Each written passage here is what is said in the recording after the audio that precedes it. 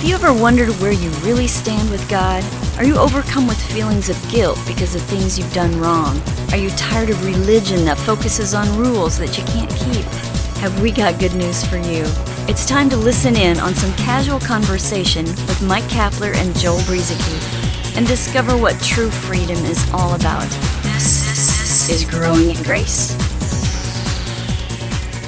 Hey, you know what? We are going to talk about grace today on Growing in Grace. Mike Kapler and Joel Brueseke, my friend right over there, a few miles away from me, going through Skype. We're glad you found us. Thanks for sharing our podcast with a friend. I know we say that, but it means a lot to us. One time, Joel, somebody asked us what kind of money we made or something like that, or wondered if we worked other jobs. Growing in Grace, this is just a little thing that you and I have been doing for the past 7 years or so, and we don't get paid any money. We don't ask for donations. It's just, I don't want to call it a hobby. It's really a part of our life, talking about these things. But we take 15 minutes to put out a weekly podcast, and it's not a ministry in the sense that a lot of people think of it, where this is the way we make our living. Not that there's anything wrong with that. Just thought I would let people know that this is just something we do from the heart. Yeah, although just before we started recording, I sneezed into a handkerchief, and if anyone wants to send a donation, we'll send out that handkerchief.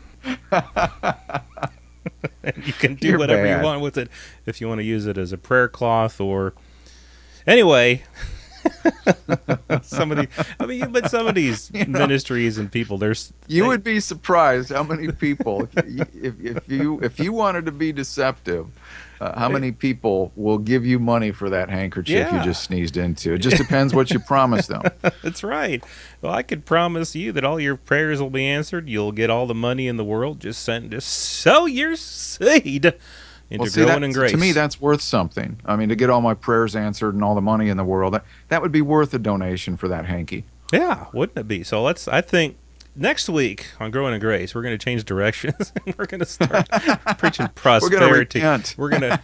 I'm going to dig through my everyone's got a junk drawer. I'm going to just dig through that and see what kind of stuff we could give away, and just attach some promises to it, and see what how we can rip off some people. Yeah, reverse repentance. Reverse repentance.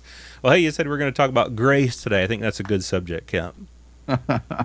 Well, along the lines of where we kind of started focusing recently, new covenant living. Now, we've tried to talk about, the old covenant in previous weeks, a number of weeks ago, and how we are now delivered from that covenant, really. And we talked the last week or two about the love of God. I think the thing that we might just reflect on real quickly here about what we discussed last week about God's love and that we're free from the command to love. Because to me, Joel, if I'm commanded to love, if you're commanded to love, then what we give in return probably isn't going to be love, because we're being commanded to, and we're returning that so-called love out of duty and obligation. And so I would question whether I'm really loving if I'm being commanded to. Mm-hmm. Well, yeah, just think if I think I've said this before, if I would say to my wife, I love you, and she would ask me why, and I would say, well, because the Bible says I'm supposed to, or because I'm commanded to love you. Do you think that my wife would receive that as real love? Of course not. And I think it's the same way in our relationships with God and with everybody around us. If we're doing it just because we're commanded to, you're right, Cap, that's not love. And so love has to come from some other place, because I think we probably mentioned it last week that, one thing that commandments could not do, even the commandments that are found in the Bible that say, love the Lord your God with all your heart, soul, mind, and strength, and love your neighbor as yourself. Those are commandments that God gave. But one thing that those commandments can't do is to provide the very power that is needed to fulfill those. They cannot provide the love that is needed to fulfill those commandments. And so we got to go to another source to really reciprocate love from God, and that is God himself. We got to know God's love for us, and then in turn we can, with that very love, with him loving other people through us. We can love in that way, but not through commands.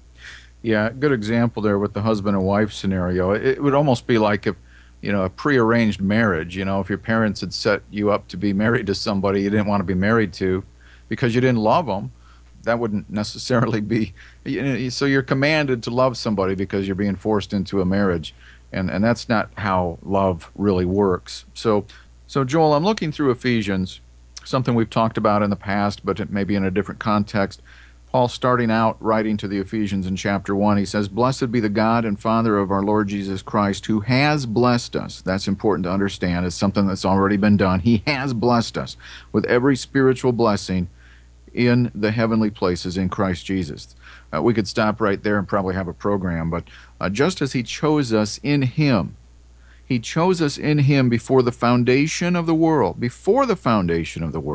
that we should be holy and without blame before him in love, having predestined us to adoptions as sons by Jesus Christ to himself, according to the good pleasure of his will. This is, again, I want to get to some other points here, but he chose us. He has created us to be holy and without blame before him. This doesn't mean that we try to live holy so that God isn't going to blame us for anything. He has already created us to be that way. It's apart from works. It's apart from our efforts. It's all based on him and what he has done, and he did it through Jesus Christ. That we are now, as a believer, as a Christian, as somebody now living under the new covenant, under the blood of Jesus, we are holy and without blame before him. And he goes on to say, in him, in Christ, we have redemption through his blood, the forgiveness of sins according to the riches of his grace. Man, there's a lot of stuff in verse 7 here. In him we have redemption through his blood, the forgiveness of sins according to the riches of his grace. Two words I want to look at here, Joel, as we talk about living in this new covenant. We're no longer under the old, we're living in the new now. The word redemption, in him we have redemption.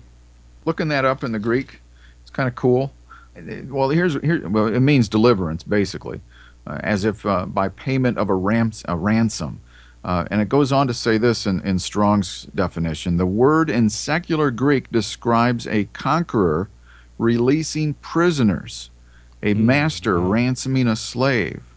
It designates deliverance through Christ from evil and the penalty of sin. The price paid to purchase that liberation was his shed blood. And so we've got that.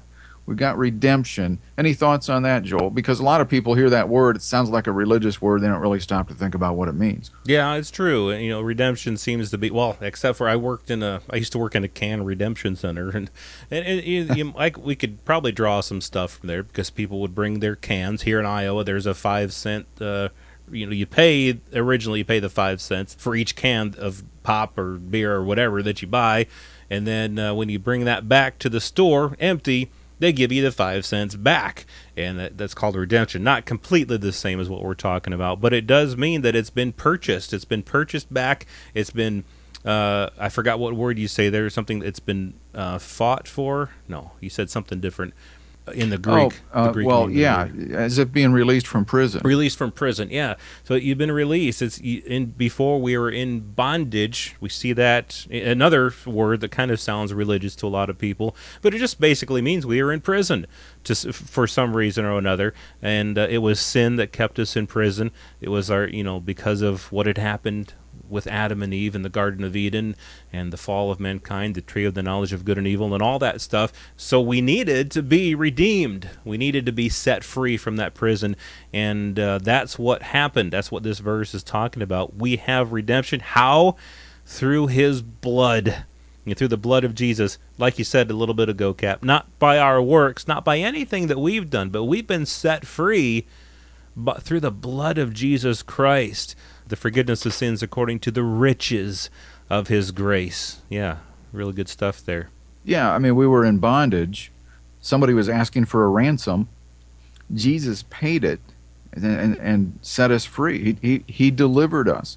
And he didn't pay it with money. He paid for it with his blood, which, and again, going back to Ephesians 1:7, in him we have redemption, we have freedom, we've been released through his blood. See, he used his blood to redeem us, to pay the price, the ransom. And so we have redemption through his blood, the forgiveness of sins. This is something that we already have. And so now we go to this other word, Joel, forgiveness, which can also be translated remission, as it was in Hebrews chapter 9. And, we were talking a few weeks ago about when the new covenant started.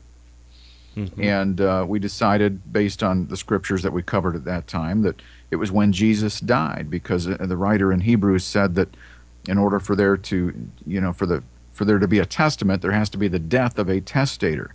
Well, just a few verses down from that in Hebrews 9, the writer of Hebrews goes on to talk about some things with, even under the old covenant, that there was blood involved in that covenant, as well as the blood of Christ in the new covenant.